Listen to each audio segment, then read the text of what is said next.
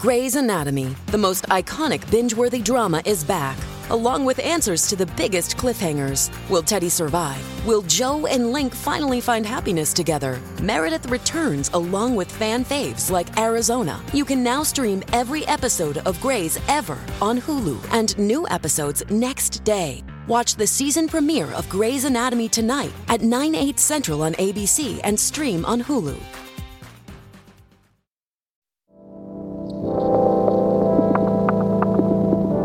My name is Dan Koch. Like many of you, I've been on a complicated faith journey for a number of years now. And while I tend to find myself on the progressive side of Christianity, my goal is not to make liberal converts.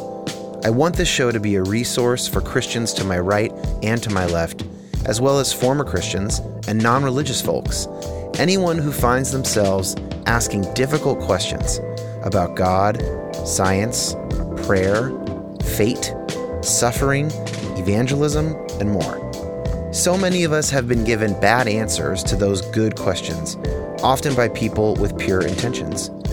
I want to say that you have permission to take both Christianity and the modern world very seriously. And I hope to facilitate that by introducing you to people seeking God across the Christian spectrum, engaging hard questions in a multitude of ways. Thanks for listening. Hey everybody, it's Dan here. I am here with my good friend Matt Wright. Hi Matt. Hello. And my good friend Kristen Tideman, media and marketing guru for You Have Permission. Oh, woohoo. And we're trying something quite experimental here. The whole version of this is going to be on the Patreon feed, but we're going to put the first half on the main feed. So I'm addressing everybody right now. We are, one of the fun things we get to do with the Patreon feed is we get to take some swings occasionally because, there's just like a little bit more room to try things. And one of the things that I have been wanting to try more of is responding directly to like popular media. So I really, really enjoyed doing the Shiny Happy People miniseries response thing. That was considerably more down the pipe topically. Oh, yes, I would agree. For You Have Permission, than is today's subject matter. I Think You Should Leave, the comedy sketch show on Netflix. However, Matt, through some conversations with Matt, I'll introduce him in a second. We kind of talked about there might be something here for this show. I'll just say this. So let me give a little brief explanation of I Think You Should Leave. Tim Robinson is an American comedian, sketch writer, and actor. He was formerly on the cast of Saturday Night Live, I think mainly as a writer, but he appeared in a handful of sketches as a writer that you can find. Yeah, there's a couple. My favorite one is maybe where it's him and his brother, and they are fictionally writing the NFL on Fox or whatever it is. The NBA theme song with Jason Sudeikis. Yeah, with Jason Sudeikis. And it has words. Yeah. Yeah. Basketball, gimme the ball because I'm gonna dunk it! Basketball, gimme. Anyway, so we're gonna try not to just like laugh this whole episode as well. By the way, we are going to talk some substance, but I also will be playing some audio clips. I think that's great. Of some of the sketches that we are talking about. So you will get to kind of laugh along a little bit. If you haven't seen the show, we are only going to talk today about season 1. Now that sounds like a lot of television, but season 1 is, I think, maximum 90 minutes total. It's a very short show. Episodes are like 15 minutes long, and I think there's 6 episodes. So if you wanted to, you could, like, if people have told you to watch this show and you haven't watched it yet, like this, now is your time. Pause this, watch it, and then come back and listen to us talk about it. I will say for myself, it is my favorite comedy, film or TV show to have been released at least since 2007, 2008. Like I don't yet know. You think easy? Yeah, I can't think of anything to top it. When I think about like Forgetting Sarah Marshall and Anchorman and like being, I don't know, like a 24-year-old, like there's something, I'm just not sure I can quite like put those darlings to bed just yet. But other, like, for sure. that's the soonest that I think there might be something as good as this show. Yeah. And I will say one of the things that makes the show particularly unique for me is that it lives in my brain. Absolutely. Whereas those films are amazing you're talking about, but they haven't done quite the same spiral in my head. Yeah. And I think it's very unique to this show. I mean, probably, and this is kind of giving my age here, but like really it probably is my favorite comedy thing since like The Big Lebowski. Mm-hmm. And it kind of plays a role now around 40, but through my 30s that The Big Lebowski has played, especially like in my college and early touring years, where it's like you're just quoting it all the time. Mm-hmm. You can get into that kind of rhythm with friends, like college roommates, whatever. I think this show has really kind of taken that spot for a lot of people and a lot of my friends. Now, Kristen, you had never seen it before, right? I was going to say, a lot of people, excluding me. But I was so surprised that you hadn't seen it because it does seem up your alley comedic-wise. Well, I think that's a compliment, and I appreciate it. I guess as much as I love to laugh, I don't watch a lot of comedy media. I watch a lot of live comedy, and I listen to a lot of comedy-esque podcasts. Yeah. But I'm not usually like, let me sit down and see what the sketch show is all about. But I don't know why. You just watched it like recently. Did I just finish it 10 minutes ago? I don't know. Maybe. Oh my gosh, this is such a gift. I know, right? It's great. I love it. Matt, how many times do you think you've seen, like, pick the median episode or the median sketch from season 1? I think I'm probably at about 12 to 15 views, maybe for like maybe 5 for the ones I like less, and 25 for the ones I like more. First time I watched this show, I had Netflix marketed to me. They were just like, here's a trailer. I watched it on an airplane. It blew my mind. And since then, I've showed it to a bunch of people, and I've probably seen episode 5 of season 1 30 times. Yeah, we play it if anybody is visiting our home and it gets into the evening and, we're maybe a little talked out, which, happens as you get older, especially you have kids and stuff. This is the go-to move. Like, if they haven't seen I Think You Should Leave, we start it with them at episode 1. Yeah. And like almost everyone becomes hooked. And then we have friends for whom, okay, it's late. Like, well, let's just fire up season 3 again or season 2 again. That just becomes like a normal thing. I think you should stay. We should watch. I think you should leave. I was going to say, I think it's funny. Is it like people are trying to figure out if you're giving them a subtle hint or something like that? Oh, yeah, with the title. Let me introduce Matt really quick because I haven't done that yet. So Matt Wright, you're a musician. We became friends through your musical exploits. At the time, you were playing, I guess I met you through Tyson Motzenbacher. Correct. And you were in his band. Mm-hmm. And you also play in other bands. Now you and Tyson and John Van Dusen have the band Telephone Friends. You're in that band as well. Fantastic album. You play with other artists. You live in the San Diego area. Anything else? You're dating our housemate, so we get to see you even more than we used to get to see you. And that's one of the evenings that you were here and we were watching this. You were like, Dan, I have some serious thoughts about this show that get into like existential, psychological, theological territory. And I was like, sign me up. That was the day. I was like, all right, I don't know how this is going to go, but we're going to try because this is like my favorite thing. We've got to take a swing. We're going to take a swing. So that's why we're here. And then I thought, I want Kristen in on this. And I thought, surely she's seen this because, Kristen, you are one of the funniest people I know. And this is the funniest show I know. But you didn't know anything about it. So you're coming in. Just you watched every episode once? Is that where we're at? Or did you double dip at all? I watched every episode in season 1 once.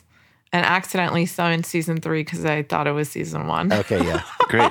Netflix is kind of unclear that way sometimes. All right, well, we're gonna limit our conversation to season 1 today. If this, for some reason, goes great, then we might do seasons 2 and 3 in their own episodes. Please tell me what you think. Like, leave a comment on the Patreon post or in Facebook group or shoot us an email, youhavepermissionpodcast@gmail.com, and let us know, like, what you want more of, if you want a different show. I mean, we're just, Kristen, say a little bit, Kristen, I'm going to put you on the spot about like because you're one of the people who's been arguing for me to do more stuff like this, like responding to stuff that exists. What do you think the benefit is there? Like, what are we aiming for here? Yeah. So, when something happens in culture, which includes media's in there in the mix, and a lot of people are reacting to it, you've got something.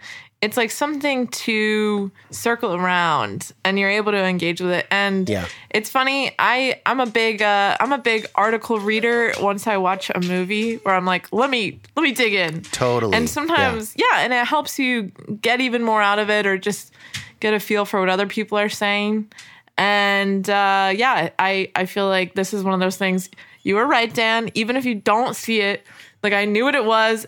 I saw the memes about it nonstop. Oh, it's super memeified. That's the thing. That is very true. If you've seen the one, it's like, my toddler, when I ask him if he took a cookie and he's like, I didn't do fucking shit. That's, I think you should leave. What are the other big memes you might have seen, even if you haven't seen the show?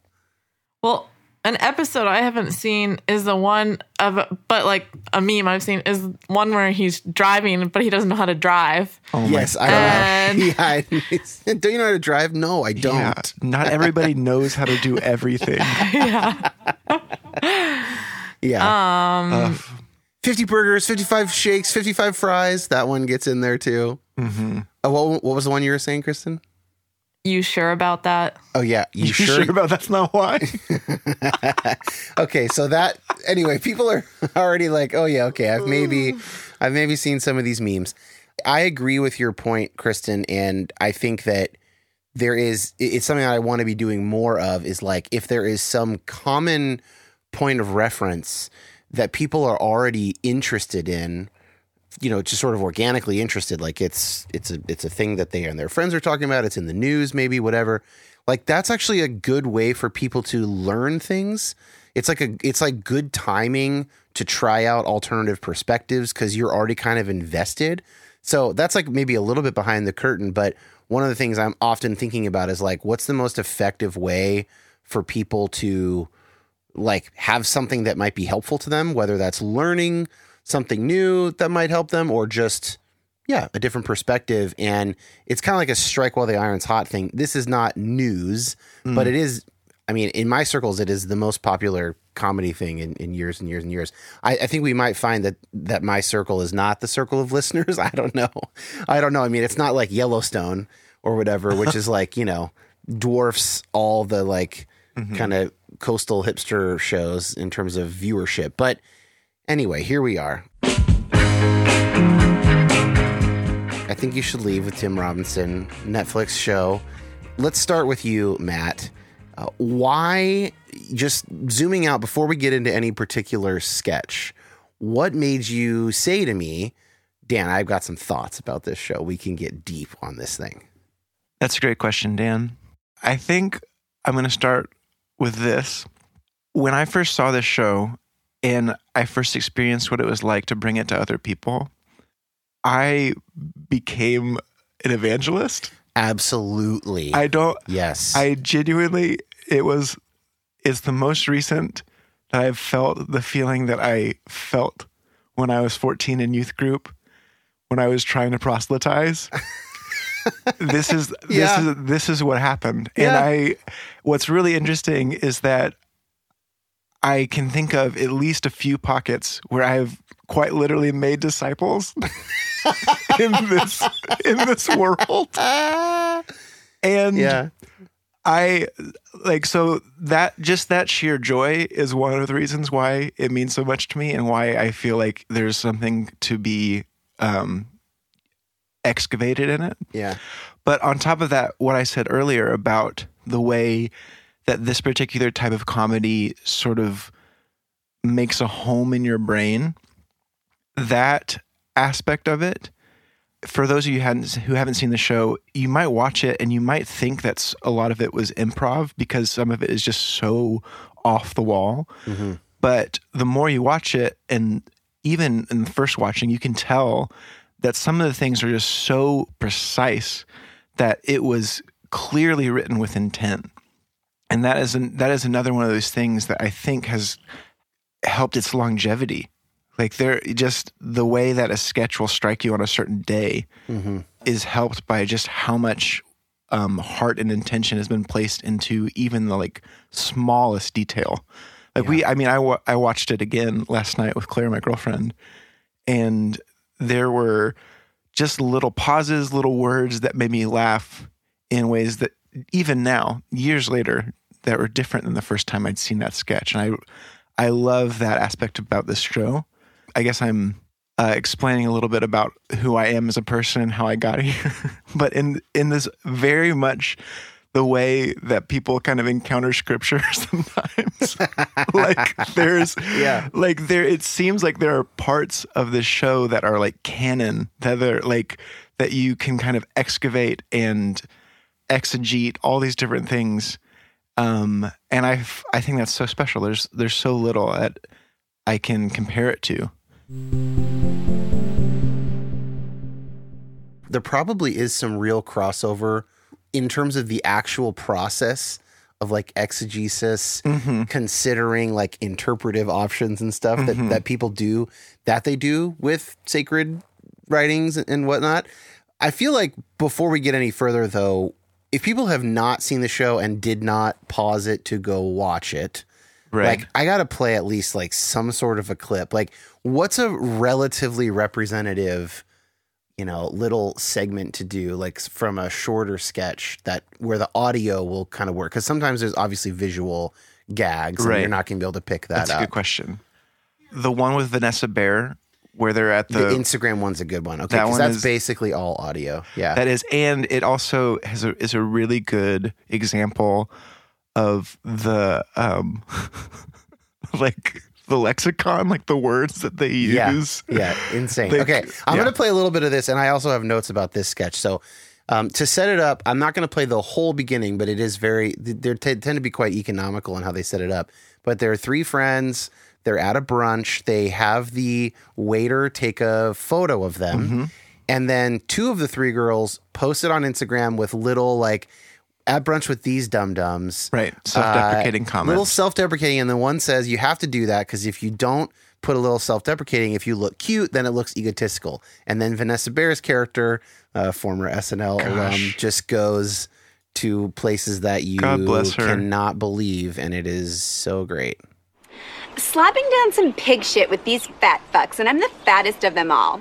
If I died tomorrow, no one would shed a tear. Load my freaking lard carcass into the mud. No coffin, please. Just wet, wet mud. Bay. Jesus, Brenda. You called me a dum-dum. Right, it's like a term of endearment. Okay. All right. I got ya. Okay. Gulping down some pig dicks with these bags of meat. Sunday fun day with these pig dicks. Hope nobody gulps us. So, are we the pig dicks or the bags of meat? Okay, let me try another one. Slurping down fish piss with these wet chodes. Total tuna cans. Put a bullet in their fucking brains and leave their wet bodies on the side of the road. Boo caught me sleeping. You're not sleeping. Okay, let me try another one. We can go on. I love...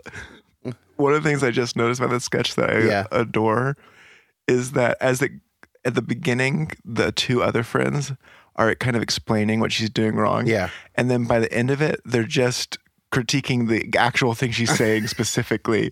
Like you're not sleeping. Like what is all this? Like they've left the station. They're in her world now. Yeah. And that happens a lot on this show where there'll be something very absurd.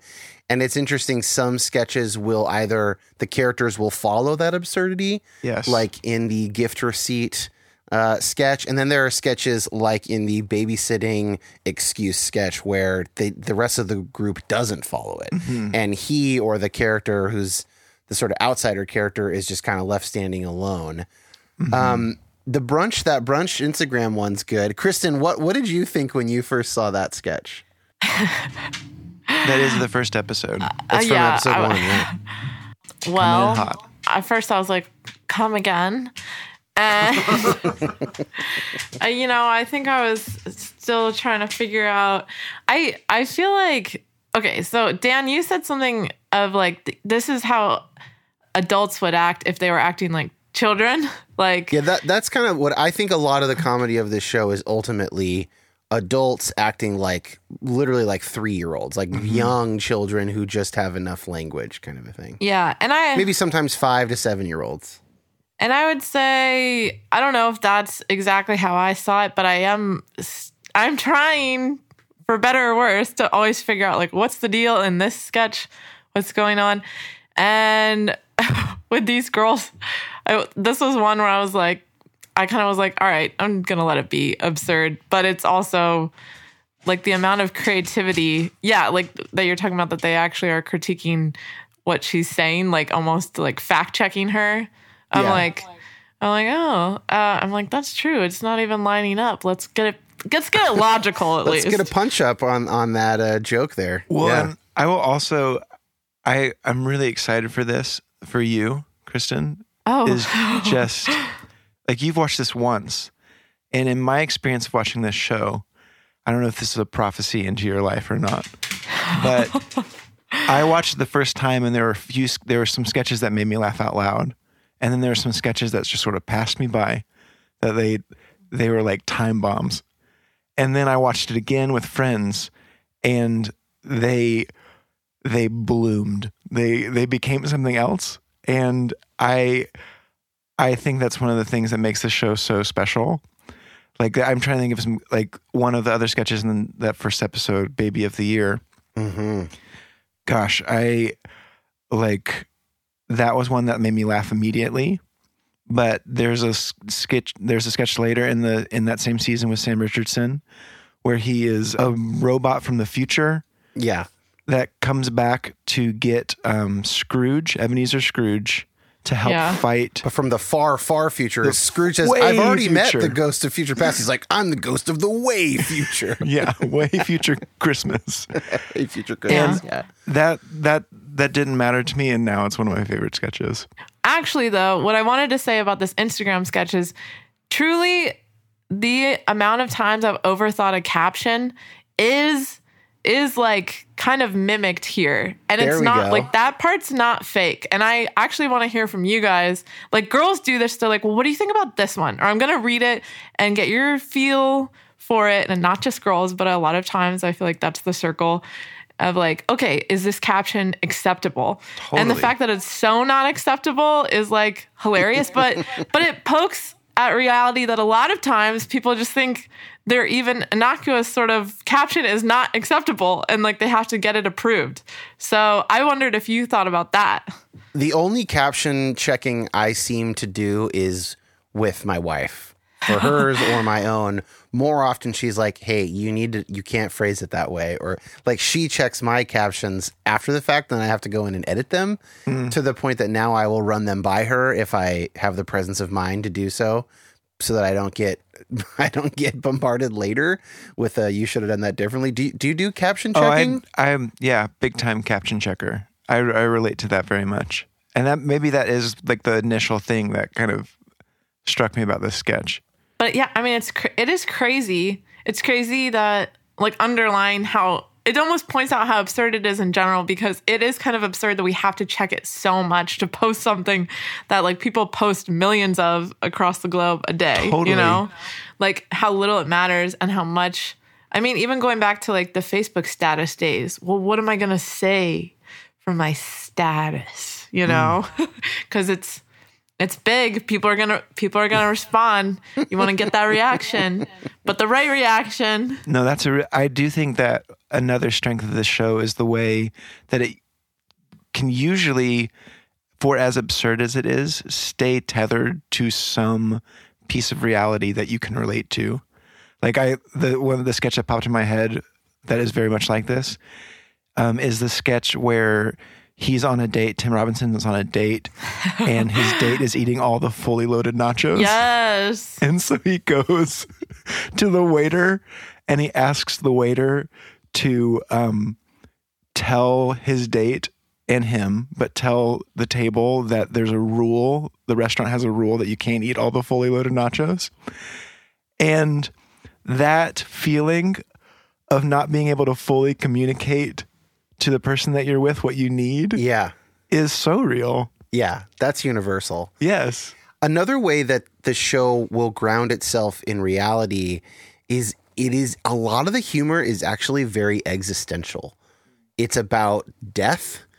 It's about like human limitations. So in that brunch Instagram one, she repeats the line, "If I died tomorrow, no one would shed a tear," twice. That's in 2 of the captions. And that they are just bags of meat. I think that's in 2 of the captions as well. So like, it's this, like, that is a really kind of maximally depressing thing to say, put in this sort of maximally low stakes environment of the caption on a brunch photo.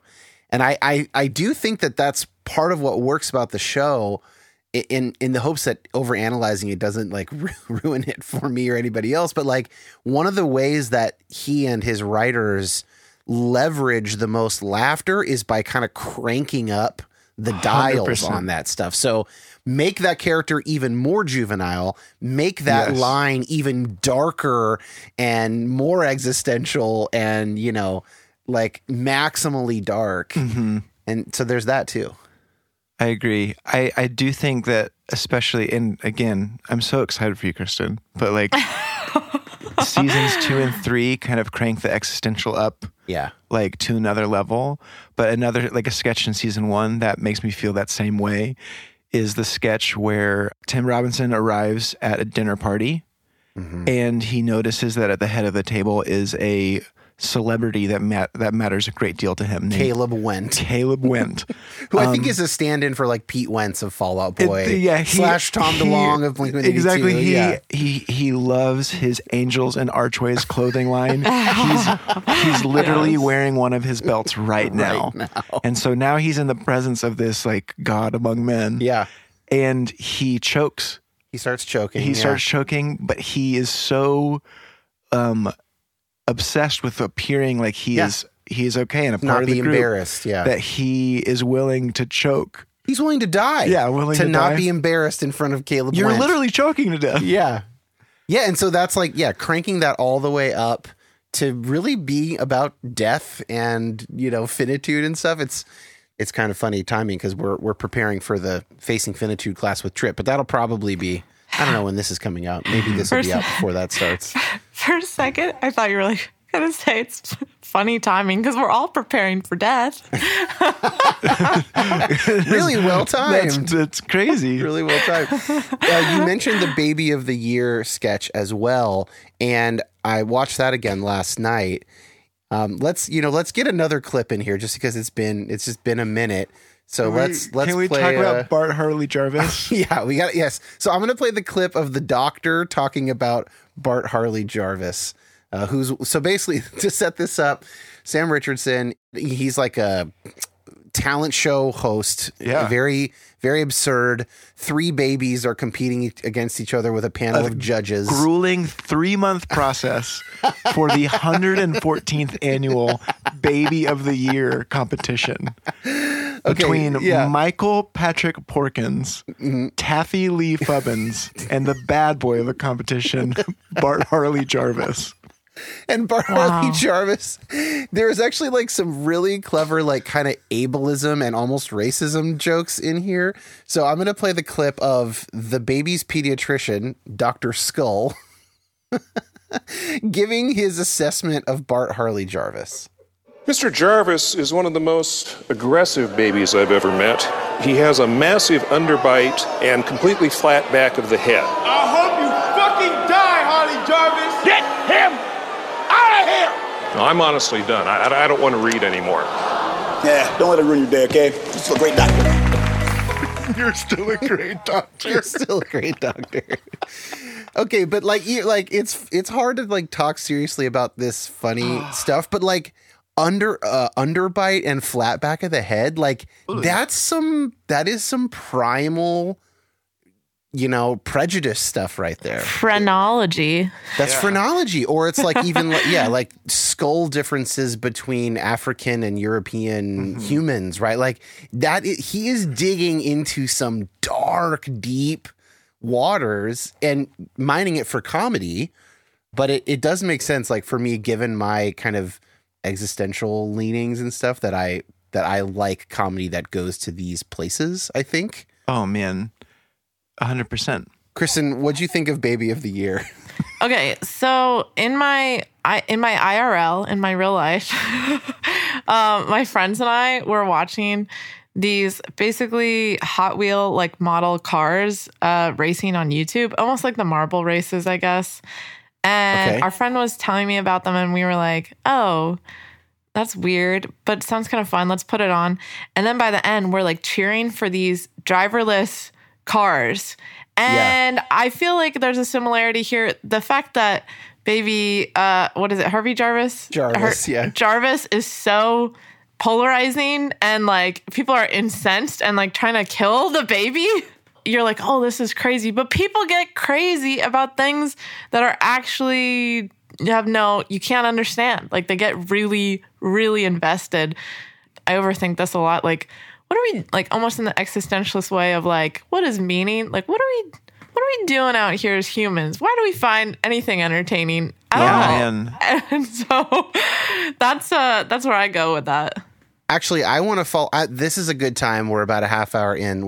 This will be the end of the main feed part of the episode.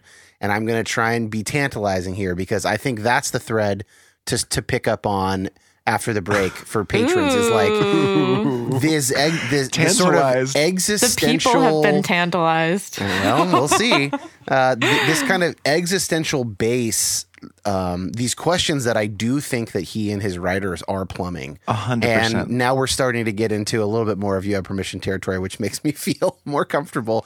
So we will be right back, and we will continue this line of thought here.